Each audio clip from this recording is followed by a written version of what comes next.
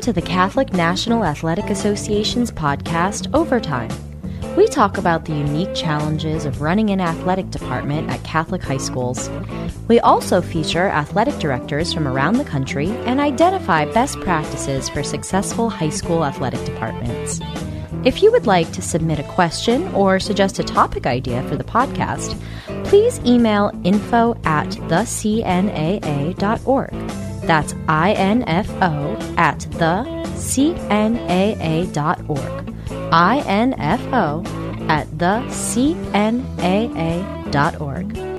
We're here today with Jen Brooks from Ursuline Academy. Jen is the school's athletic director. Founded in 1848, Ursuline Academy is a Catholic college prep high school for young women. They're part of an international network of Ursuline schools.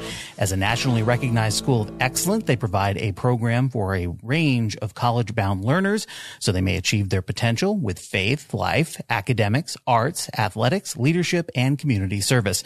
Their warm and welcoming environment encourages respect for the individual, high academic standards, global awareness, and service to our worldwide community. The result of an Ursuline education is a confident young woman prepared for living and leading in a diverse world. Jen, welcome to the show. Hi, thank you so much for having me. How are you today? I'm doing well. Excellent. So it's kind of raining in here in St. Louis, so this is a bright spot in my day. So thanks for having me. Well, we'll brighten it up a little bit. So tell me a little bit about yourself. How did you get into education? I grew up with a dad who was an educator. He was a teacher, a coach, an athletic director, a principal, and a president at Catholic schools his whole life. So I saw that firsthand and saw the difference that he made in young people's life, and knew that that was something that appealed to me and what I wanted to do. I was athletic from a young age. I've always played sports. Being the firstborn, I've kind of always been that leader. So I wanted to get into high school sports. I also got my degree in theology. So I'm probably one of very few athletic directors who has their degree in theology as opposed to PE or athletic administration. So my goal was to make a difference in a young person's life, and the path that led that to me was being a high school athletic director. Now, once you got your degree, what was the next step? What was your first job in education? Yep. So I was hired at Ursuline. I was 20 when I interviewed for the job. It was a part-time theology position, and sister looked me up and down and said, "Jen, you look healthy. Why don't you teach health too?" And so then that made me a full-time teacher. So I taught health and theology. I also coached the JV basketball team, and then I was coaching soccer and softball as the assistant coach at the college I had attended. Wow, so that was my foot in the door at Ursuline. That's a great story. Now, what do you consider to be the most important part of your role at Ursuline Academy? Being a role model for the young woman. Absolutely, 100% being a role model, and that means showing confidence and compassion and empathy and sympathy, and showing them how to be humble, and telling them and showing them, that I'm not perfect. I strive for excellence every day, but I make mistakes. And knowing and showing that to the young ladies that it's okay to make mistakes, that, perfect doesn't exist. I think that the young ladies often focus on that too much. And so I want to be able to say, look, I'm strong, I'm confident, and guess what? I make mistakes sometimes, and this is how you work through them. So being that role model in every facet is what I feel is most important. Now, COVID-19 has been a huge challenge for schools and athletics. What lessons have you learned from having to deal with the pandemic? Things that I thought were important before aren't important now. I have learned how to be flexible. I have learned to go with the flow a lot more. I'm certainly a type A personality, and I've learned to be a little more type B. That's what we've heard a lot from talking with athletic directors. The ability to change on the fly has been so big for a lot of people. So how has the year gone so far for you? It in Missouri, we started off as planned in August with our fall sports. And in Missouri, the fall sports season is the busiest season for girls. And initially, out of our sports, we had 3 of them that weren't able to start. They could practice, but they weren't able to play games. And so about mid-season or so, all of our sports then were all playing games. We had limited spectators. But for the first time in school history, it's got to be, school history, we had success. Our golf team took 5th in state, and our tennis team took 4th in state. And we've never had a fall that successful, probably ever. So if we're looking for the good, COVA's brought us great success this past fall. Congratulations on the achievement. That's great. Thank you. Now, what has your department accomplished thus far that you're most proud of achieving? I would say our focus on striving for excellence and being women of character. Winning's important. Don't get me wrong. We want to win every time we go out. We want to compete every time we go out there. But we've also realized that there is more to high school sports than just winning. And a lot of that focuses on character building. 97% of high school athletes never play after high school, never play a team sport after high school. So we have to ask ourselves, what are we doing to prepare these young women for life after sports? And we can prepare them for life after sports through high school sports and through our conversations and through our practices and through our team building activities that we do as an athletic program. Now let's talk a little bit about being a female in a male-dominated industry. How is that for you, just being a part of that, and what are the challenges that you've had to overcome because of it? Sure, I'll say it's very hard and it's very lonely. I've been the athletic director for 25 years, and it took me up until about 2 years ago to really find my voice and to have the courage to network and find other female athletic directors. Oftentimes I find myself as the only woman in the room, and that can be daunting. I deal as a female athletic director, I deal with so many preconceived notions about who I am. I don't fit the narrative of what a high school athletic director looks like. So people struggle with that. People look at me and I'm too masculine and too feminine all at the same time. I like to compare what I do as opposed to my male athletic directors peers. I talk about Ginger Rogers and Fred Astaire as a great dancing duo. And Ginger Rogers did everything Fred Astaire did, but backwards and in heels. And I feel like that's what I'm doing every day, doing my job backwards and in heels when you compare it to my male counterparts. So, it got to the point where I said, okay, I don't want to do this anymore. I don't want to be mansplained the rules by male officials anymore. I don't want to go to a vendor fair at an athletic directors conference and the vendors look at my husband and start their sales pitch talking to my husband because they automatically assume that I'm not the athletic director. And I said, okay, it's time to do something about this. And so I created the Global Community of Women in High School Sports.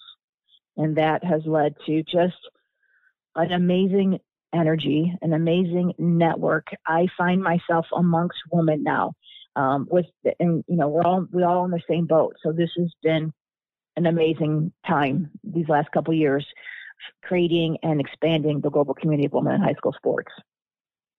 I love that. I love seeing a challenge going, we have something, we have an opportunity, and taking that step to go, what can we do to make things better? And just stepping into that void and doing it. So kudos to you. Yeah, that's exactly it. It's one of those things where we want to create awareness so that it's not an exclusive community of just females. It's very inclusive. We want our male allies to be a part of it as well. We want everybody to learn and to listen to each other so we can learn from each other. So it's been a great positive thing. The other thing too is, I have to ask myself, what am I doing to create space at the table for other women? And so global community is it. And I have to say, okay, what am I doing to create space and path to make it easier for the next woman who sits in my chair? That journey has to be easier than it was for me. So what am I doing? Again, global community, comes into play for that. It's my responsibility. I have to make that path easier for a young woman. Now, turning back to your program, what's a challenge that you would like to achieve? Well, I want to provide as many opportunities for young women to play as I possibly can. I also want it to be as competitive as we possibly can. We deal with a coaching staff that pretty much they work elsewhere. They're not at Ursuline. So I have a coaching staff of 40 people, and only 1 or 2 people are in the building. So how can I connect those coaches? How can I have them buy into the Ursuline program? But yeah, that's, I want to be competitive. I want to strive for excellence. That's what we're trying to build. Strong young women, strong-willed, strong mind, strong spiritual. Speaking of those strong young women, what's coming up that your students are excited about? I think this is the fact that they can play. I think the fact that they're able to, because right now we're able to play. So we started our winter sports this past week. So I've got basketball, I've got swim and dance, I've got racquetball and cheer, and all going on right now. And I think that they're just excited about playing. I think COVID has taught us to really not look too far into the future. So I don't think they're talking about in their minds what districts or state could look like, because I think they're just right now taking it one day at a time. And I think that they'll tell you right now they're just excited about being able to play. Let's talk a little bit about Ursuline Academy. Now, we mentioned having coaches that aren't on campus with you, but what are some of the other challenges you're working on overcoming in your athletic program? Facilities is always going to be that. We're a small school. We don't have a pool on campus. We don't have a track on campus. We don't have a tennis course on campus. So, that's always a challenge when you're dealing with a lot of off-campus sites.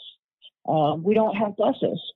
So the challenge with that is, making sure that these young ladies are able to drive to games and get to games. And that's scary,